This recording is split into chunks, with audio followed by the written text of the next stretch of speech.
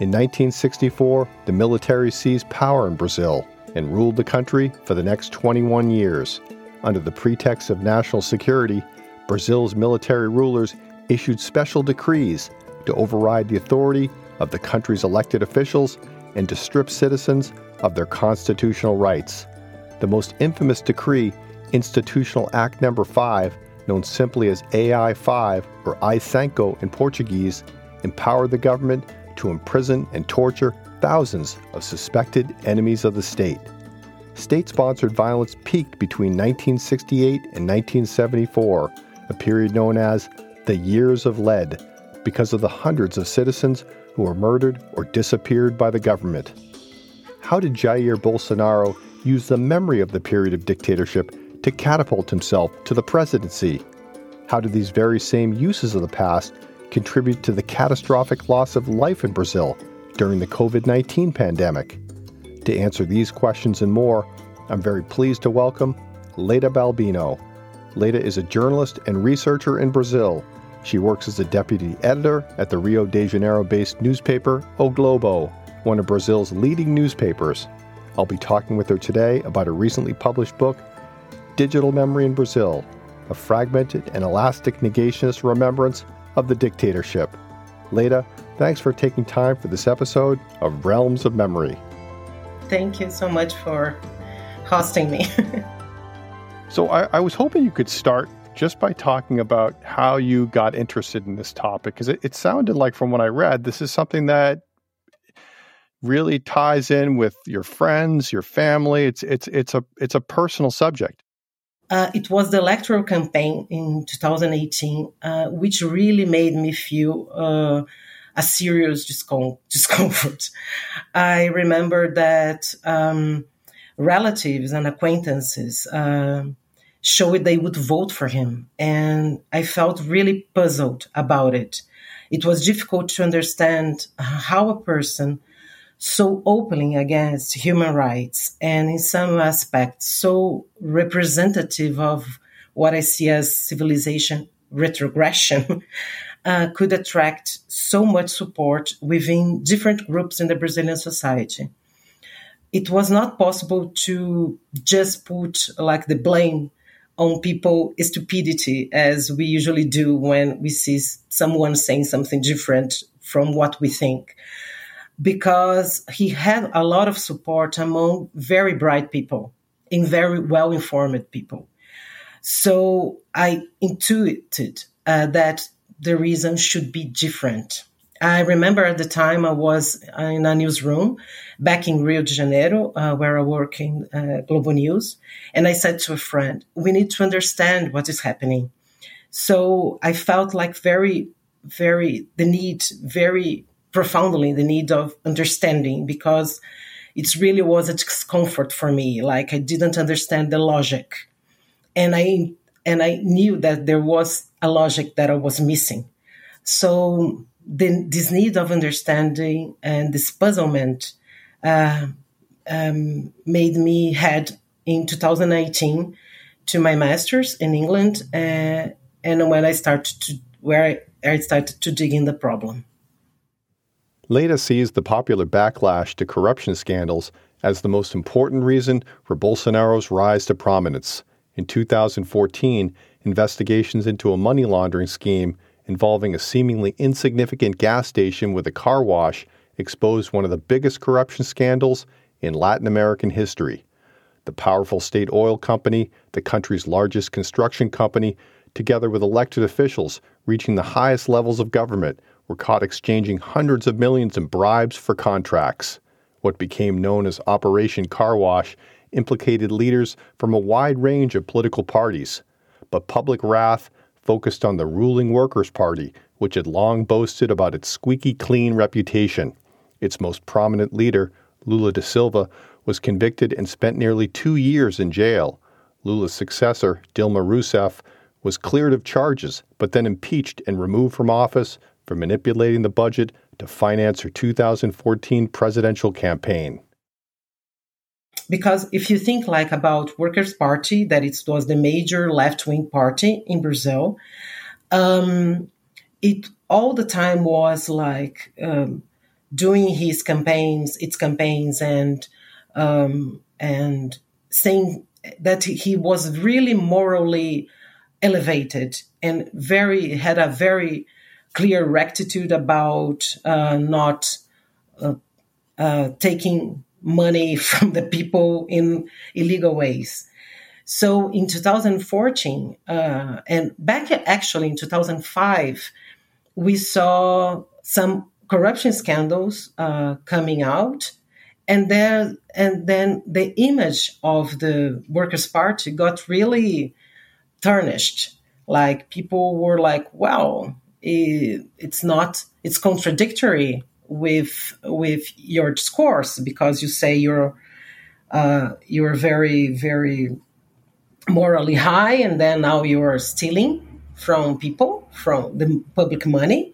So it generated a sentiment of really discomfort among people. So Bolsonaro was very clever in a way of canalizing and finding out the discomfort in people, and trying to and canalize in itself, in his image, the idea of rectitude, of the idea that he would fight the corruption, and he would fight the criminals, and that was really clever, actually. If corruption scandals undercut confidence in and support for the left, so did the left's support for populations subject to racism and discrimination. And a lot of senses, Brazilian case and the United States case, especially considering that Trump arose to power in a time with increasing inequality in the United States. And I think it's like the sense that the political class seemed more worried about identity politics, minority policies, rather than with bigger problems. So it created, like, not that it's true, but for some people, like, why are you discussing identity politics if I need to pay rent and it's really expensive? So I think, like, in the same way as United States, it created that sentiment of, what's the point of neutral language if I don't have money to pay the rent, or if I don't have, like, a health system to help me with my diseases? And so I think there's a lot of layers that enhanced the discomfort in Brazil. But corruption, because in the book, I tell this, that the idea of corruption in all its senses, it was the main force in my view, because it was not just the corruption of money, but also the corruption of what conservatives thought about their own identity. That I don't want us to talk about all the time people, of gay people, or the rights for them to marry, or the rights for Black people to go to schools. There was at the same in the United States, like, why do you need quotas? You must go to the college by merit. So in a lot of stances, there is a very similar scenario of Brazil, very similar to United States. It's so true that Bolsonaro was called Tropical Trump because they really had, like, very similar worldviews. So you have this context of upheaval and unease in Brazil in the 2000 teens, right? With social changes pushed by the government, corruption scandals, and at the same time, there's a kind of battle over the past, you can say, that's taking shape, right? If you see that there's a lot, if you're on the right and you think that there's a lot going wrong with Brazil, then maybe you look to the past as a better time, right? a time where your traditional values were more secure, a time where the system seemed cleaner, or you thought it might be cleaner, more stable. And so, is it fair to say that Bolsonaro, long before he becomes president, he recognizes this is an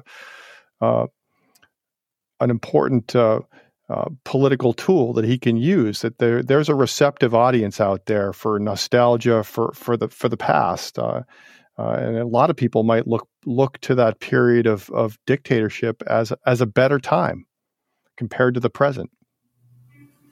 Yeah, for sure. For example, many people in my family, my own family, would say, for example, oh, it was a time where you could go out in the street with security. There was not that you were not like in risk of suffering violent crimes.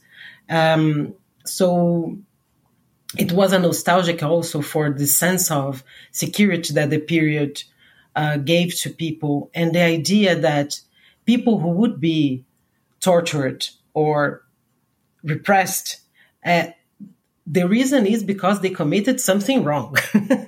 So they were rightly punished. There was this, all the time you see this type of arguments. The left wing, more in Brazil, a lot of times go to the complexities of things. And what I saw in the right wing discourse is that they go to the simplest way of conveying a message. So, like the left wing in Brazil or the progressive thinking in Brazil is more academic, more difficult to entail. And the right wing, not that you don't have right wing academics, of course, but right wing politicians as Bolsonaro, they are really straightforward. They are really clear how they're gonna pass the message. As I said before, it's like there is a real bad actor and a good actor, and then they as Trump do as well, like it's really simple to understand what they are saying. In that sense, a lot of Brazilian people who didn't feel they were represented in discourse politically, they couldn't discuss that. They were ostracized of this kind of discussions, that patriarchy and structural racism and very big words. And the right wing gave them, no, you have the words to talk about your own reality. And it's simpler. Yeah, so the right can appeal to people in language that they can understand, and they've got a receptive audience during that time period. And the past is just one way to appeal to people in the present. Look how much better it was. I think you mentioned what one of Bolsonaro's slogans was, we need to go 40, 50 years back in time.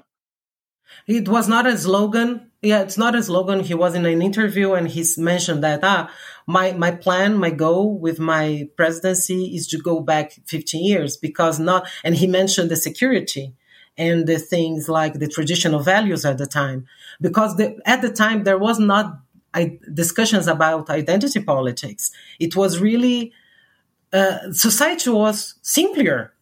And so I think they crave for a simple way of explaining really complex reality.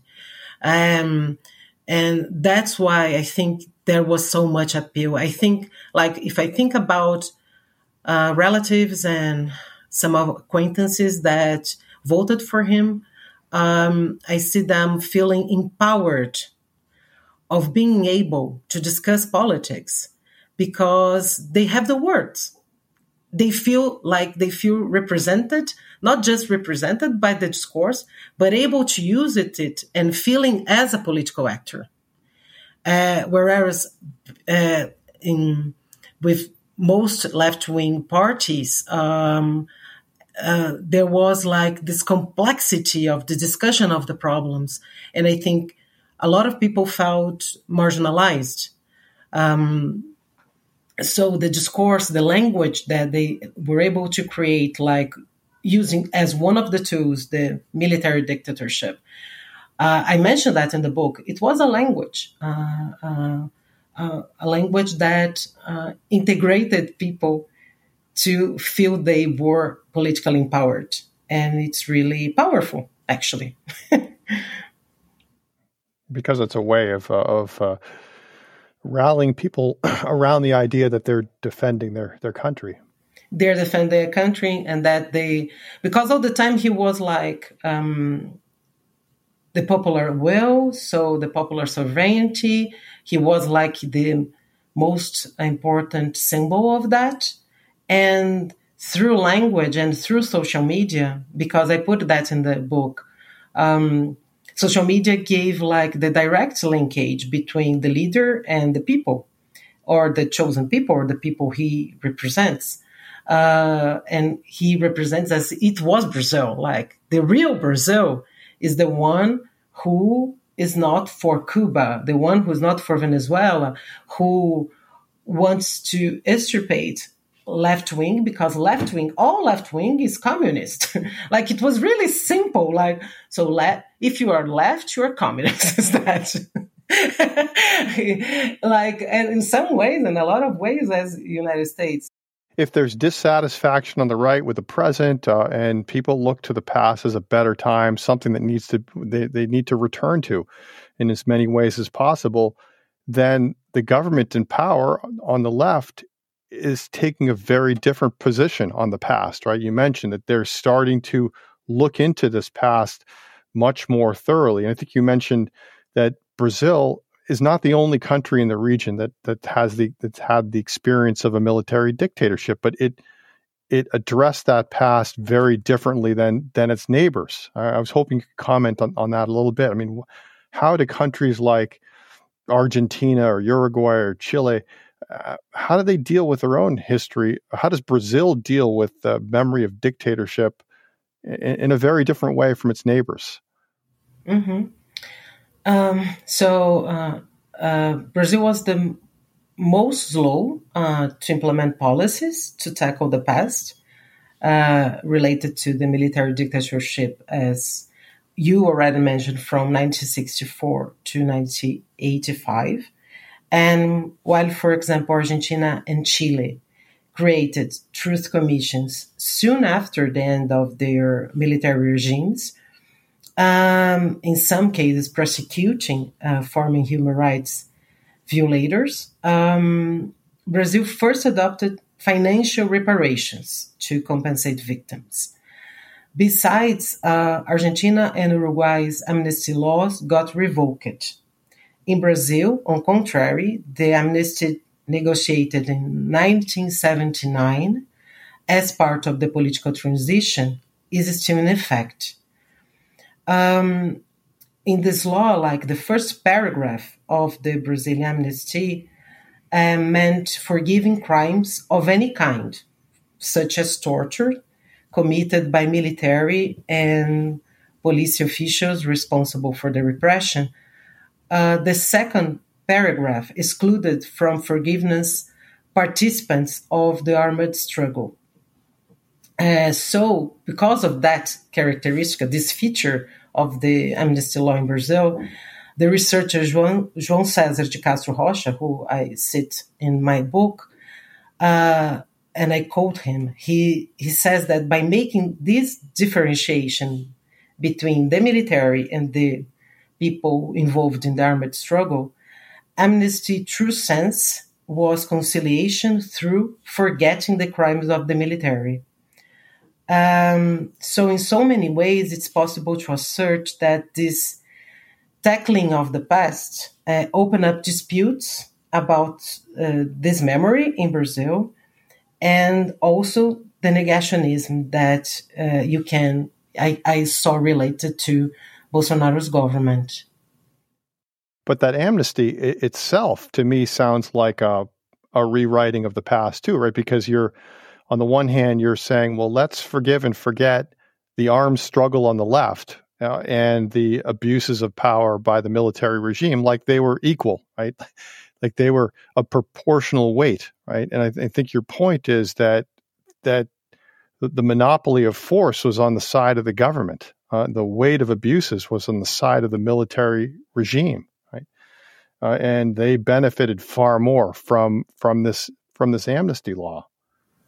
Yeah, totally. And I think it's important to remember that they controlled the transition. So we opened up in 1985. So the end of the official end was 1985. And the transition started in 1979.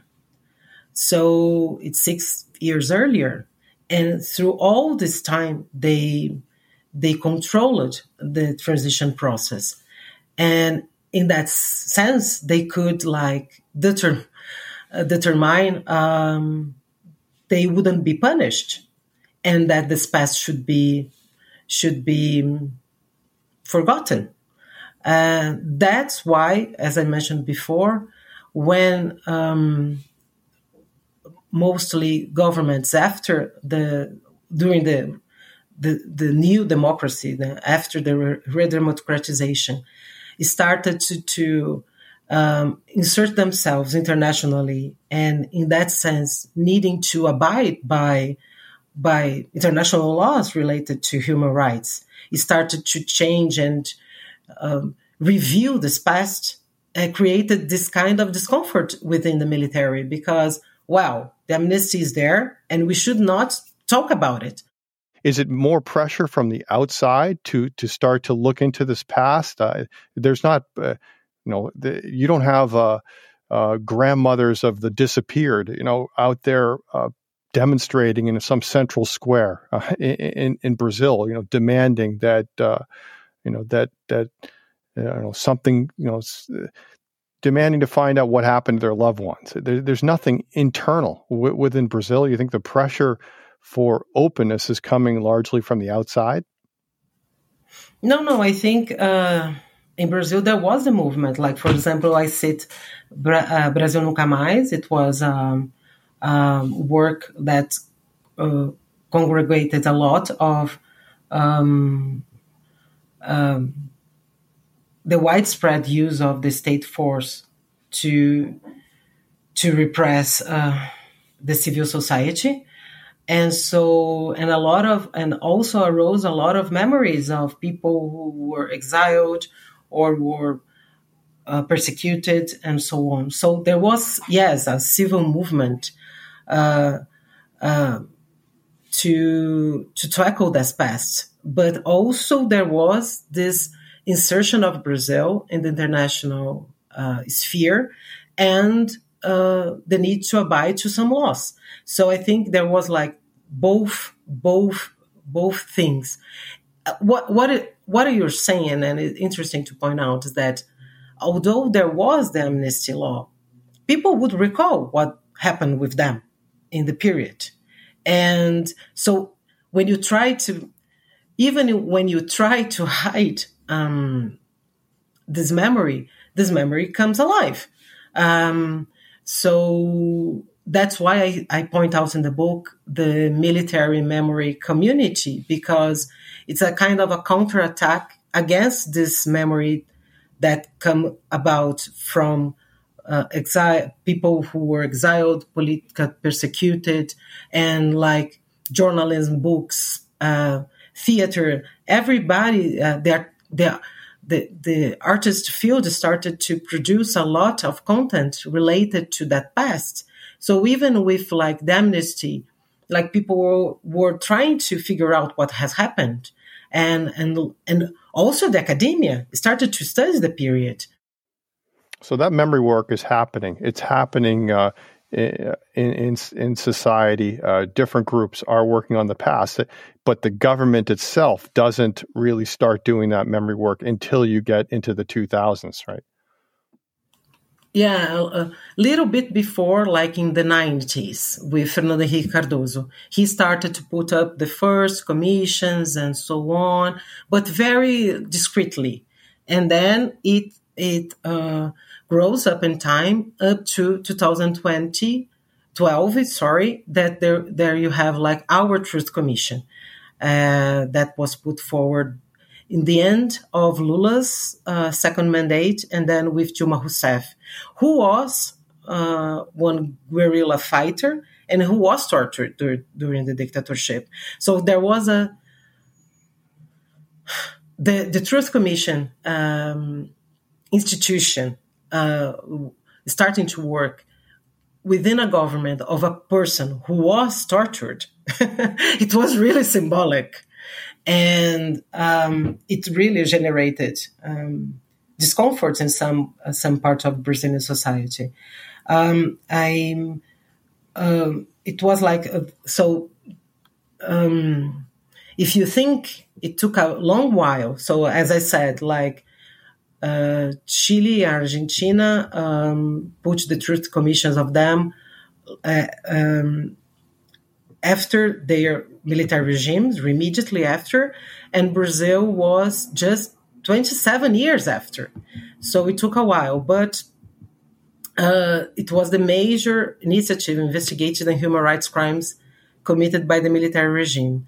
The commission submitted its report on December 2014, counting 191 dead and 243 missing political dissidents. Its reports also estimated the number of people tortured between 2,000 and 20,000. It's a very difficult number to really register, but they estimated this in this range and identified almost 400 people directly or indirectly responsible for the violations. What is interesting is if we compare the numbers of Brazil, the numbers of dead, with other dictatorships in the region in the same period, Brazil's number seems relatively lower because the number of dead in Argentina, for example, would be at least more than 8,000. In Chile, the desaparecidos, the disappeared people, would be like 3,000 people. But it's important to understand that Brazil had a relevant role in also helping to foment authoritarian regimes throughout the region at the time.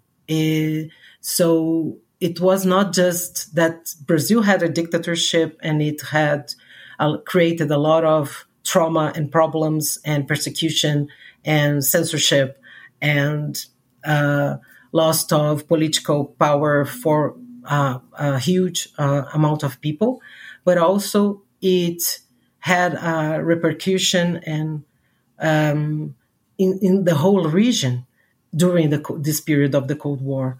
So Brazilian dictatorship, because people normally think about the dead when they say if something is bad or good, or if it's repression or not. There was not so much dead people, so it's not repressive enough, And it's a kind of simplistic answer to a more complex problem. Like in 21 years, with all the differences that happened within the dictatorship throughout this period of 21 years, it also had impacts outside Brazil. Okay. So you have this Truth Commission, you have reports that start to get published by the government on what happened during that time period. And at the same time, I think you mentioned the military is coming up with its own narrative of the past. It seems like when there's a closer look at what happened during the period of dictatorship, the military is trying to respond with its own version of that past. So how does it do that? I mean, how does it explain what happened? It's the idea is very simplistic in the sense that,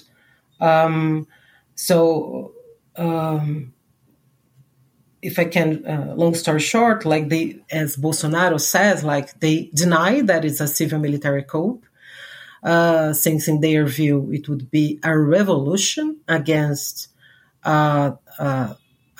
attempt of communists to be installed in Brazil. And they also deny that it was a military dictatorship, since for them, the military acted to safeguard the Brazilian democracy. And so the Armed Forces Community of Memory, as I put in the book, on the period is stable since the 1960s.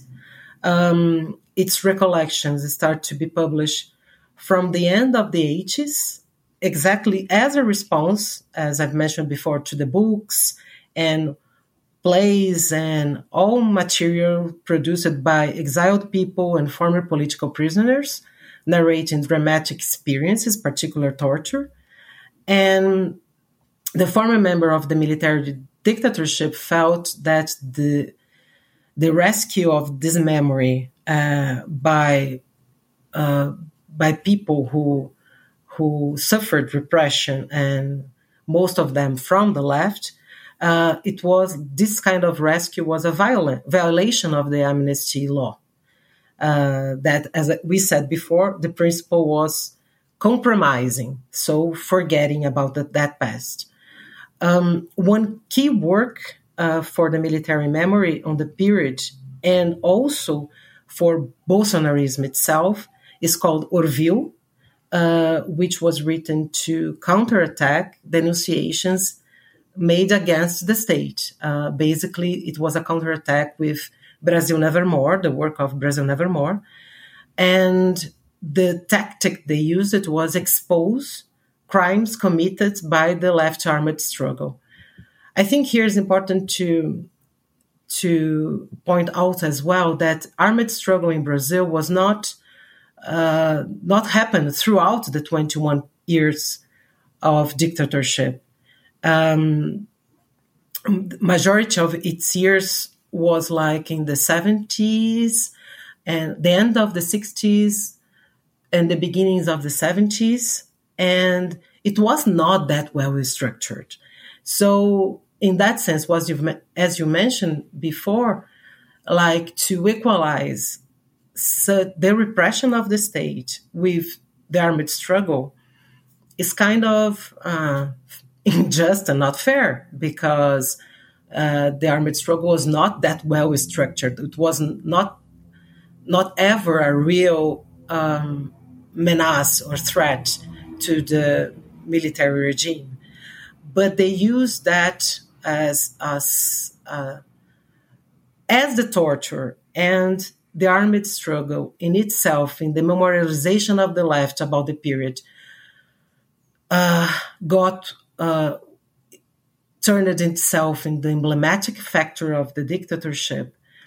The counter narrative was against exactly that. So in some ways, both spectrums simplify the period.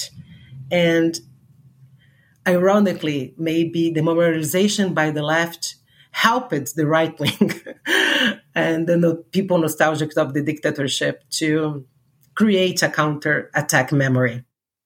So the right wants to cast this period of the 1960s as a period of revolutionary upheaval with the regime, is the Brazil itself is really threatened, right, and could go in a dangerous direction, and they had to intervene on behalf of the nation. Yeah. And people. And have to torture people and kill people because. But I think you mentioned that it was a period of protest and student protest, and the system was being challenged in some ways. Maybe not. It wasn't threatened. Maybe there wasn't a revolutionary threat, but it was a period of uncertainty for conservatives in Brazil. That maybe I thought you suggested that was more the real reason that why the military might have stepped in. That there were changes happening during the time that they felt uncomfortable with. I think like the context is important because it's the Cold War, and there is the Soviet Union. So there is this idea that maybe Brazil could be in danger of becoming a communist regime. Not that was true at the time, but you could easily convey this type of message. So a lot of sectors in I just said that, and I think like if it is easy to understand that was an easy message conveyed at the time, because some people up to now believe in that. So it's really something very easy to convey. I thought your point was that the military made it look like there was this real revolutionary threat. They had to intervene. But in reality, it was a turbulent period, that there were strikes, there were protests, there was political opposition within the Congress, and maybe they were more uneasy about that, and just came up with a pretext of a revolutionary threat to seize power.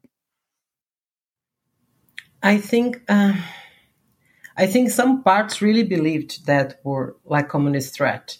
But after they arose to power, and other sectors and themselves realized that it was not that true. And this is what the scientific knowledge, right, that you refer to, that like Bolsonaro doesn't recognize, that if scholars work on that period of Brazil's history, they're not pointing to revolutionary groups that had the means to really take over the government. Exactly.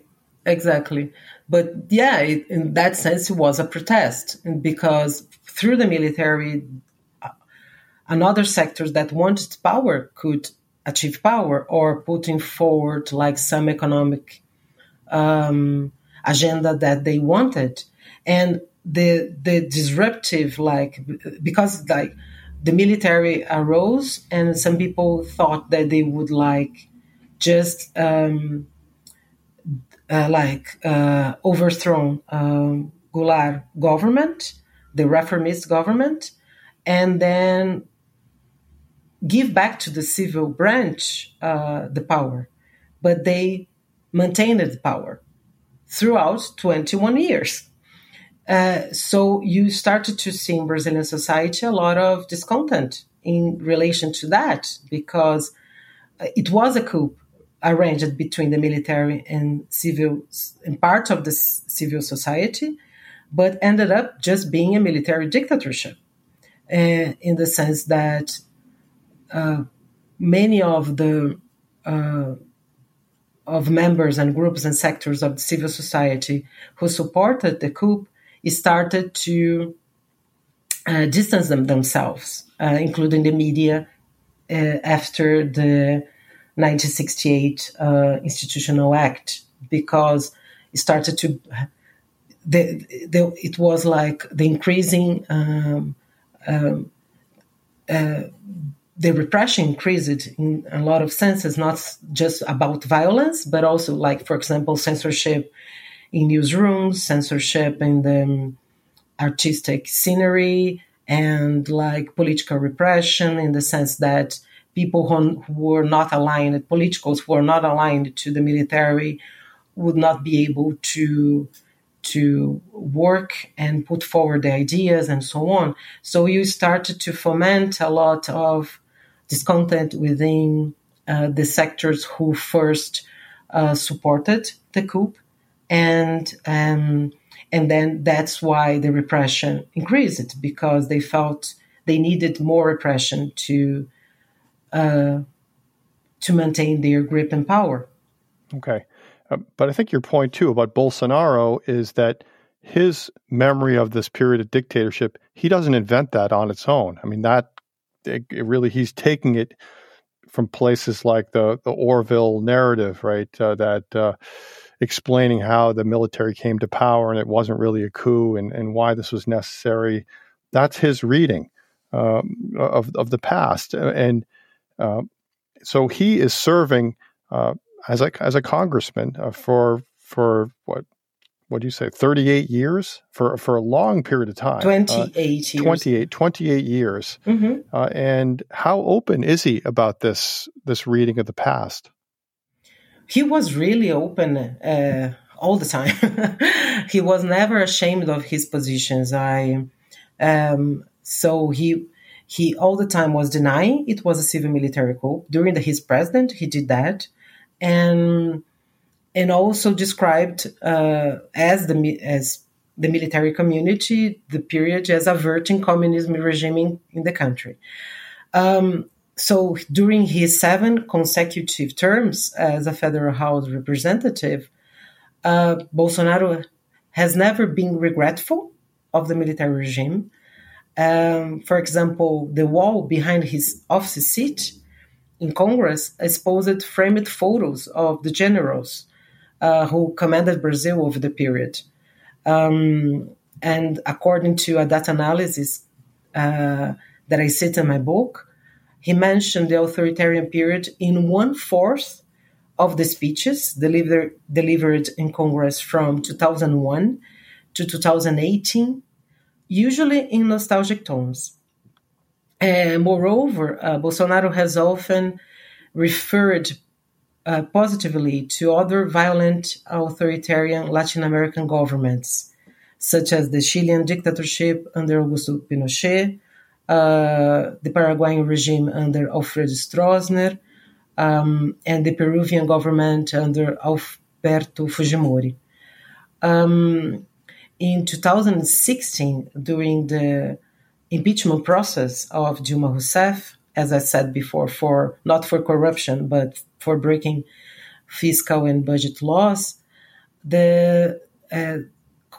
he was a congressman, and he dedicated his vote against her to Colonel Carlos Alberto Brilhante Ustra.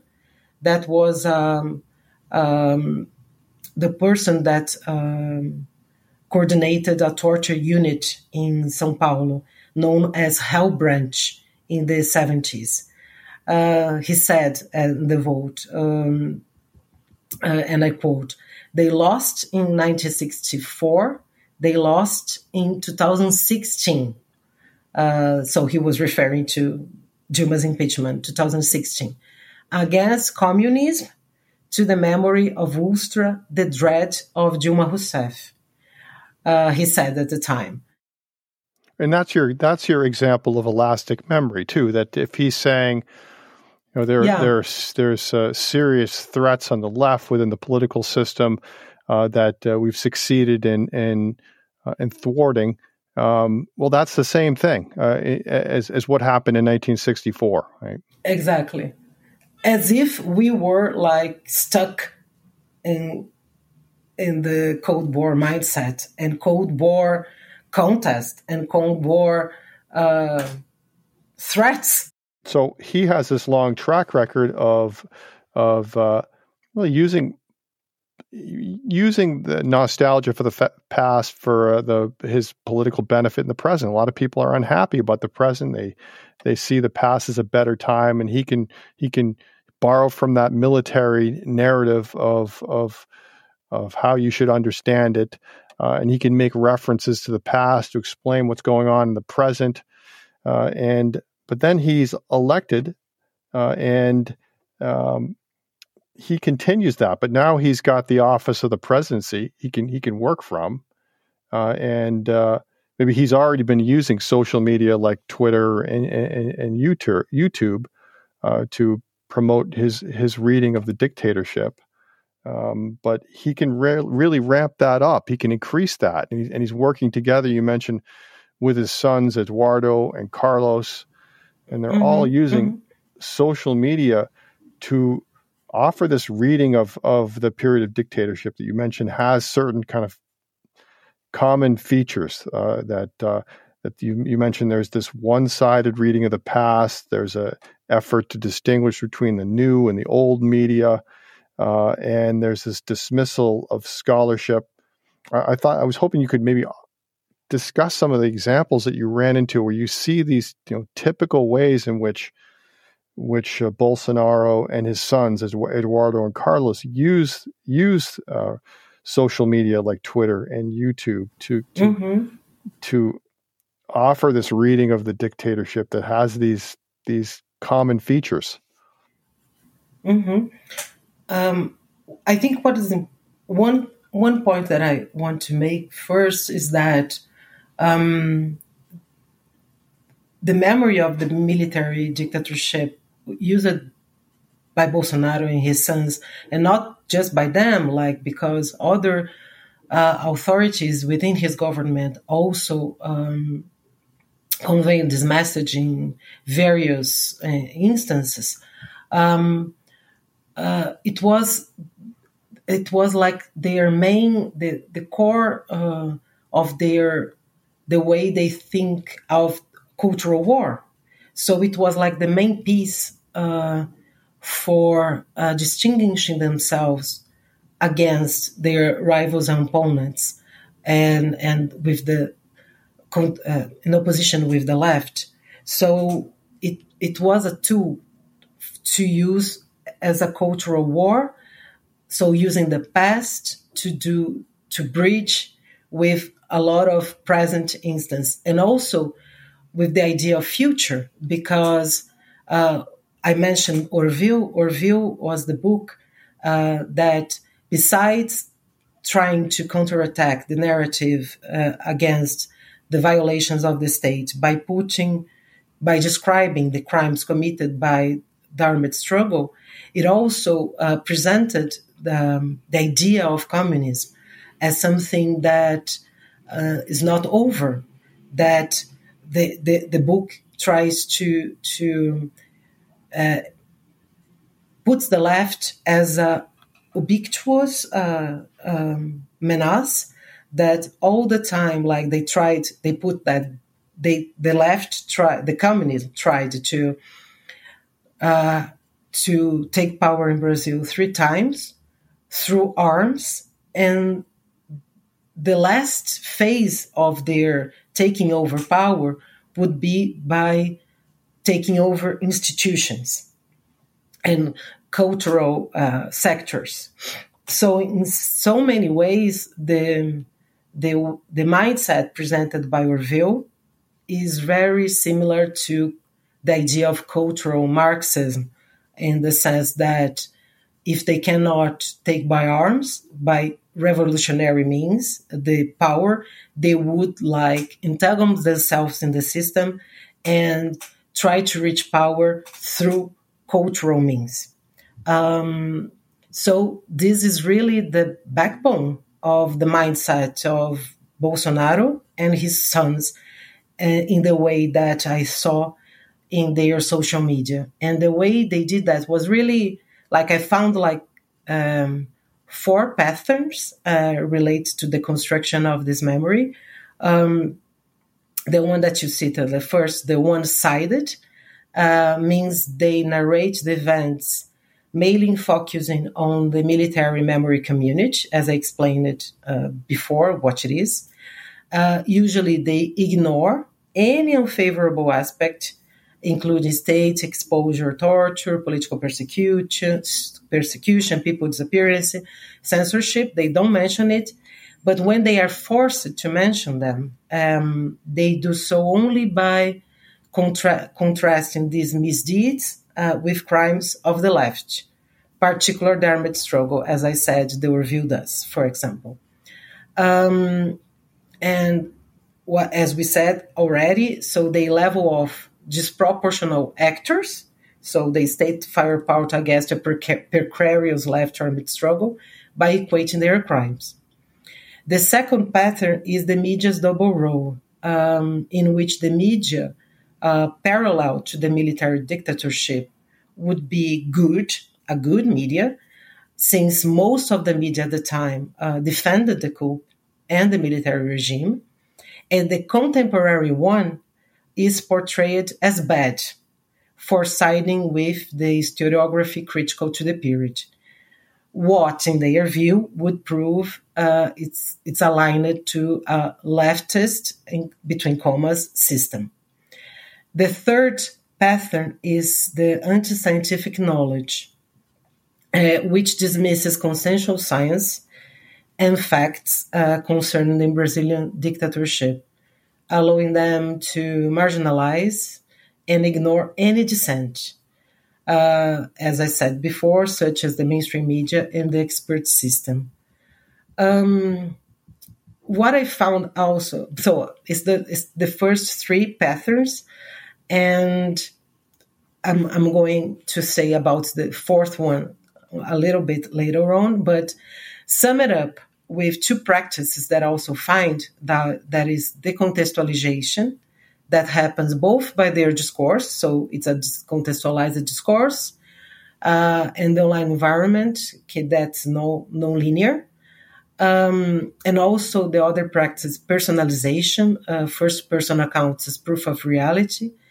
They construct the populist mechanism of opposing themselves and their supporters to their rivals. So they construct the populist dichotomy of us versus them. So that's why I say that by using these patterns that I identified, they can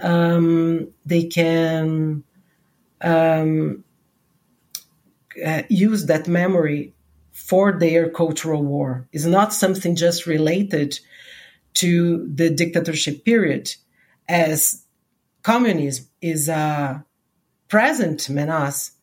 My mindset related to the military dictatorship can be applied to present and can be applied to future, because the left is all the time lurking there, all the time trying to take power, all the time trying to corrupt the minds of the people. It's morally evil and so on. So that's their discourse. So if you're justifying what happened in the past, right, and you're selectively choosing what you remember, what you leave out, you want to leave out the torture and the violence, or you justify it as necessary to react to real political threats. You're doing that because you also want to justify that this threat is still there, right? That you still need that government that was conservative government that was successful in the past. You still need it to protect the country. Except now you mentioned what the threat is more insidious, because it's not armed groups out there that you're fighting it out with. That it's values, it's cultural values, that Brazilian traditional values that are being threatened. Exactly. That's why I found out the fourth pattern, that is the elastic feature of this memory. I mean, that is elastic because exactly by that, if I think that it's a continuous threat, it ends up being very flexible to be put in any time, in any place I want. So, for example, in 2019, it was really clear in the data. As you mentioned, they use the memory both like in the impeachment process, voting, and also Eduardo Bolsonaro in 2019, while Chile was having like a lot of protests against the right-wing government of Sebastián Piñera. Eduardo Bolsonaro mentioned that suggested that the protests in Chile were happening because of they were like internationally organized, and there was a risk that they end up also happening in Brazil. And if it was the case, the Brazilian society would have to discuss some ways of curbing them. And one thing that he mentioned was AI-5, as I said before, the Institutional Act that was one of the most repressive of during the dictatorship. So, as elastic memory, like the law that was implemented in 1968, he brought it up, this memory, as something that could be considered in the present if the violent protests that were happening in Chile would come in Brazil. And also Bolsonaro does that too during the COVID pandemic, because there was a lot of anti-democratic protests during that time. They were called anti-democratic because a lot of supporters of Bolsonaro would go to streets to protest and would ask for military intervention. And opposition took longer to go to the streets because there was the pandemic, and the opposition spectrum were more like worried about spreading the disease, but there were some protests against the government during that time, and they end up had like violent episodes. And although they were very like, how can I say, very limited, Bolsonaro one day is talking about those protests. He mentioned Chile as well, and said, "Oh, you remember 2019 Chile? If it happens in Brazil, we should consider something." He didn't say AI-5, but as it was already brought up by Eduardo in 2019, it was like clear that was this. They were like just reproducing a discourse to justify more tough measures. So it's really interesting to see. I think the elasticity, as I call it, the pattern, is the most relevant. Although the other ones help to work to create that memory and this dichotomy between them, clearly between them and their rivals. But the elasticity is like the pattern that summarizes the cultural war and how they see that memory as something that is really useful as a tool to create fear, actually, among society, using the memory that a lot of people have about the dictatorship as like something of a threat of communism and something that can lose, like the idea of democracy that this memory entails. How they use that elasticity to convey that message in a very effective way, I would say. I think one point I really liked is that your discussion of how the elastic nature of dictatorship, the memory of it, how you can take your reading of the past, apply it for different uses in the present, how that proves to be really disastrous within the context of COVID in Brazil. And you really can't fully understand Bolsonaro's positions or his supporters without understanding how that memory of, or that reading of dictatorship gets applied to that context. So how does that work in ways that end up costing a lot more lives than had to be the case in Brazil? Yeah, so in 2019, the data of 2019, the first year of his government, I identified the patterns and the practices to construct that memory. And I found the elastic one related to similar scenarios, in the sense, like, for example, 2019 protests in Chile.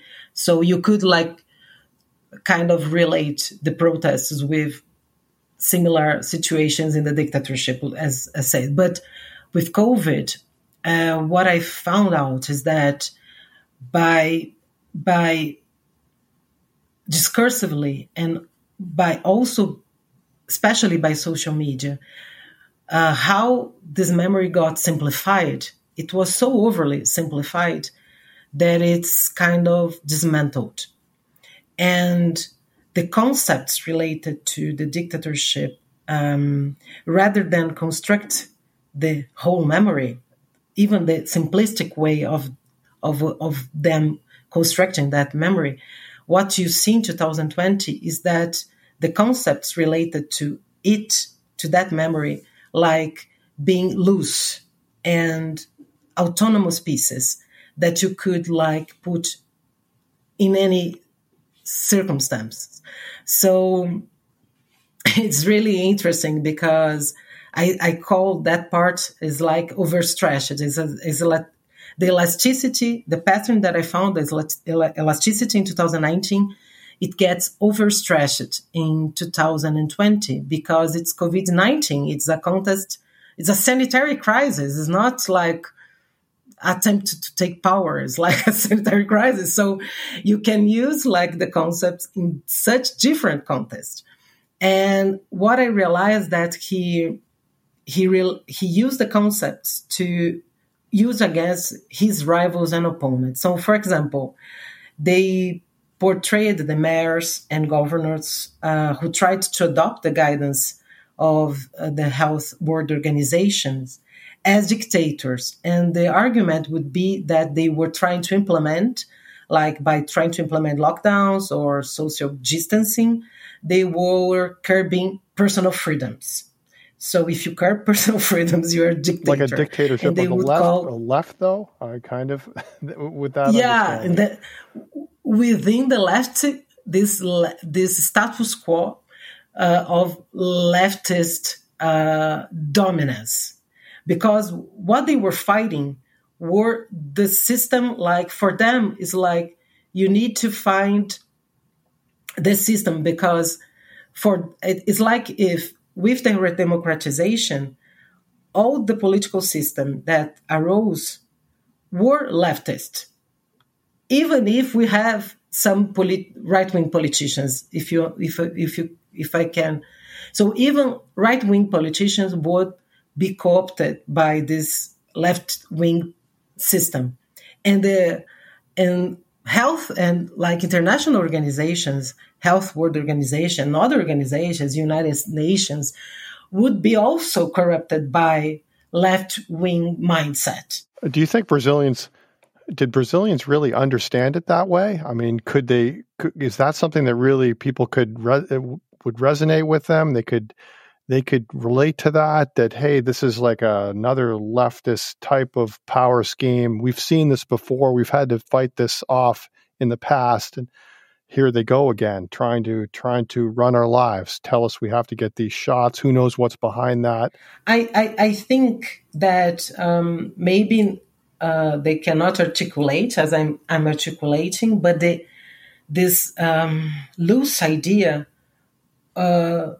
started to be in the overall minds, like very loose ideas. So, for example, there was one video that was analyzing, there was a woman in a square in a countryside city in Brazil. And then I don't remember exactly the city, but it was in São Paulo State city, São Paulo State. It was a city in São Paulo State. And then there comes a police officer saying that she must go home because she could not stay in the square because there was the pandemic and she needed to social distancing. And then she starts to say that she has the freedom, the individual freedom to stay whenever she wants. And then she says, here is not China. And for me, it was really interesting because probably she doesn't know exactly where China is, what is the political system of China and how China is powerful or not. But she has this loose idea that China is communist, and in communism, you don't allow people to exert their personal freedoms. So she goes and argue with using the word China. So what I'm saying is that although people cannot articulate so with so much details how the message is conveyed, for them they do not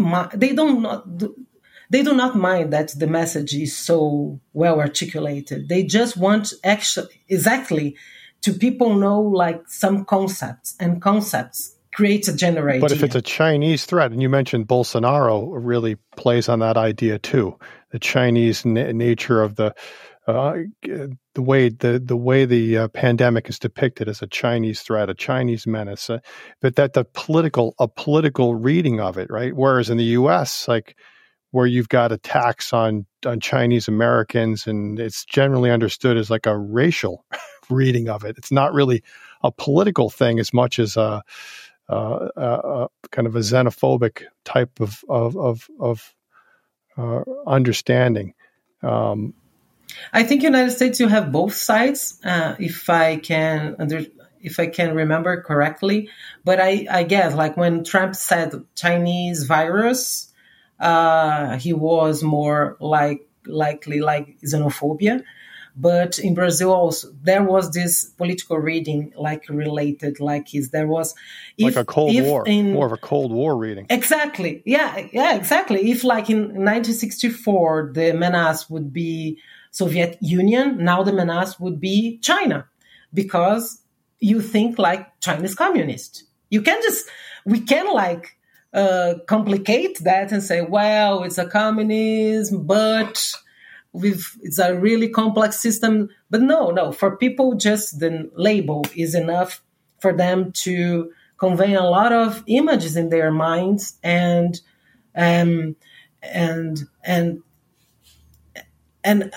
it's really because it's. I think it works in some ways in psychological levels. So you cannot. That's why I'm saying, although people cannot rationally articulate the way I'm articulating, this type of loose concepts reach them in psychological levels of their fears. And so that's why it's so effective and powerful. And so I was saying about, like, so they related like mayors and governors as dictators, and they also put like they portrayed the Supreme Court and Congress with which they were having like a lot of problems to put forward their agenda, as trying to do a coup against Bolsonaro. So it's interesting in 2020 to see the data, because what they do is all the time, as during the campaign and during the presidency, the government Bolsonaro was accused of trying to do a coup or to have an authoritarian government in Brazil. They, in 2020, used the same language and same symbols against their opponents, and like inverted mirror to their opponents. So the 2020 data is really interesting in that sense, and there's elasticity of this memory works in that way. It's so loose. The concepts are so loose, they are entangled in such a simplistic operation that you can do whatever you want with the concepts related to the memory. So what are your thoughts? Because I thought the way you concluded your book, you were kind of pointing to, well, even if Bolsonaro leaves the political scene, that this legacy, this use of the digital memory, has lasting consequences for Brazil's democracy, its cohesiveness as a society, and we've seen a glimpse of maybe the future with these supporters that are attacking government buildings, refusing to accept the results of the elections. Do you feel like there's just a divide now in Brazil that, or democracy, which really hasn't been around that long, since 1985, has been really weakened in lasting ways, or is it just too early to tell? I think, I hope it's too early to tell. You still have your job for a free newspaper, so that's a good thing. I think,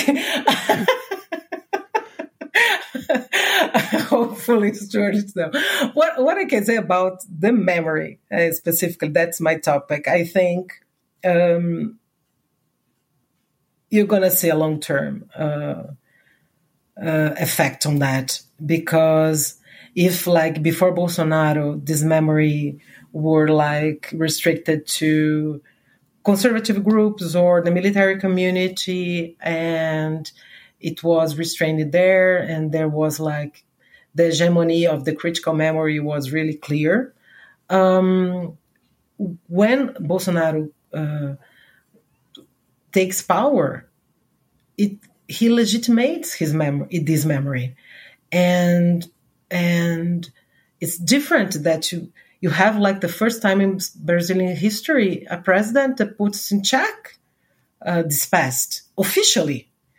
So I see long-term effects on that. Like, for example, one of my sisters, one day of that, I have one sister who said she's not Bolsonarist, but all the time I hear her like saying stuff that got spread in Bolsonarist channels. For example, she was like one day talking about crimes, and then she said, well, human rights, what a bad thing, human rights. Like, although she is not Bolsonarist, a lot of ideas related to Bolsonarism that were legitimated with Bolsonarism are replicated in the society. And I see them. Or, for example, one day she was talking about Brazilian dictatorship and was like, so Portugal dictatorship was really bad. A lot of people killed. In Brazil, it's not that bad. It's not that a huge dictatorship. So you see that a lot of ideas related to that were legitimized and officialized. And I think for these two examples that I gave, that is going to have long-term effects. And he's now, recently, the Electoral Court turned him ineligible for the next 8 years. But he's a really prominent figure up to now. Everybody still talks about him because he also have a lot of scandals keep arising related to his tenure. And he's going to capitalize in that, as like he's being prosecuted or lost the capacity of try to run to the next elections because he's being persecuted for the rigged system of the left. So he's going to use it. And I think similarly to United States, he's going to keep himself as a prominent figure. And also, there was the problem with Lula government as well, in the sense that Lula sometimes, I think, helps feed this movement. For example, recently, this year, he gave a lot of declarations favoring Maduro in Venezuela. And although I think it's really necessary to have pragmatic foreign relations of whatever country, because like every nation has its own interests, so it's necessary to have relations to the majority of countries. I think he does a lot of bad things to himself by declaring he personally likes Maduro. Do you know, like recently he declared, for example, that a lot of critique that is made against Venezuela are narratives, as if persecution against political actors or fraud allegations in elections wouldn't be true.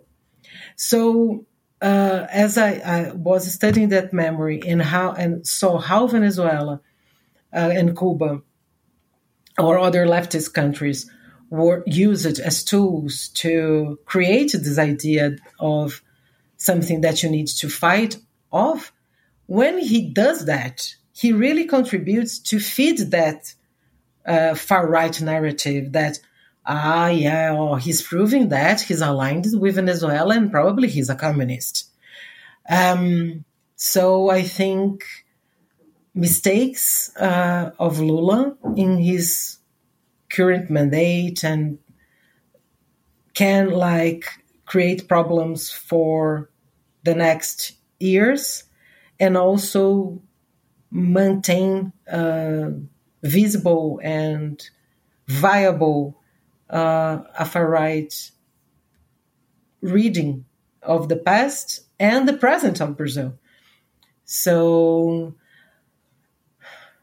democracy, I think, is not in risk. I think, like our institutions prove it, they really worked to curb.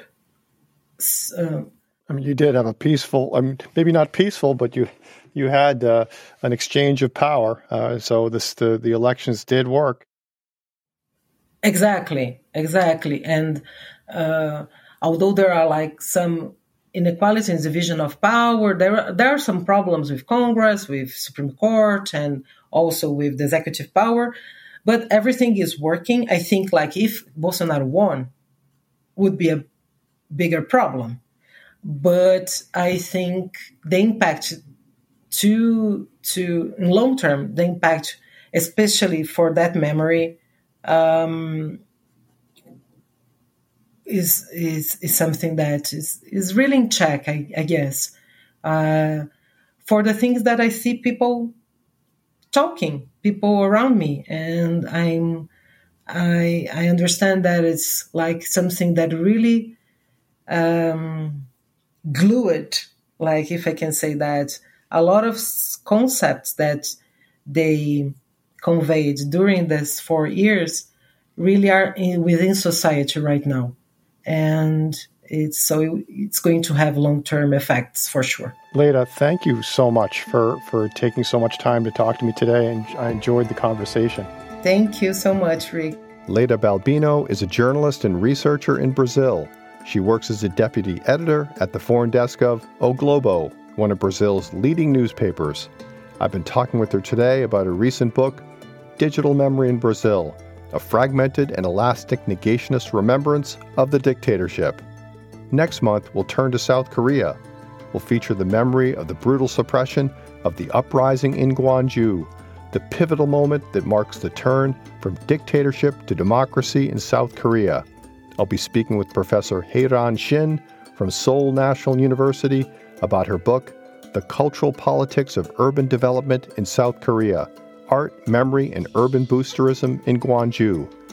If you've enjoyed this or other episodes of the Realms of Memory podcast, word of mouth is always the best way to inform others. Tell a friend, send a link, or review us on your favorite podcast app. I'm Rick Dadarian. See you soon.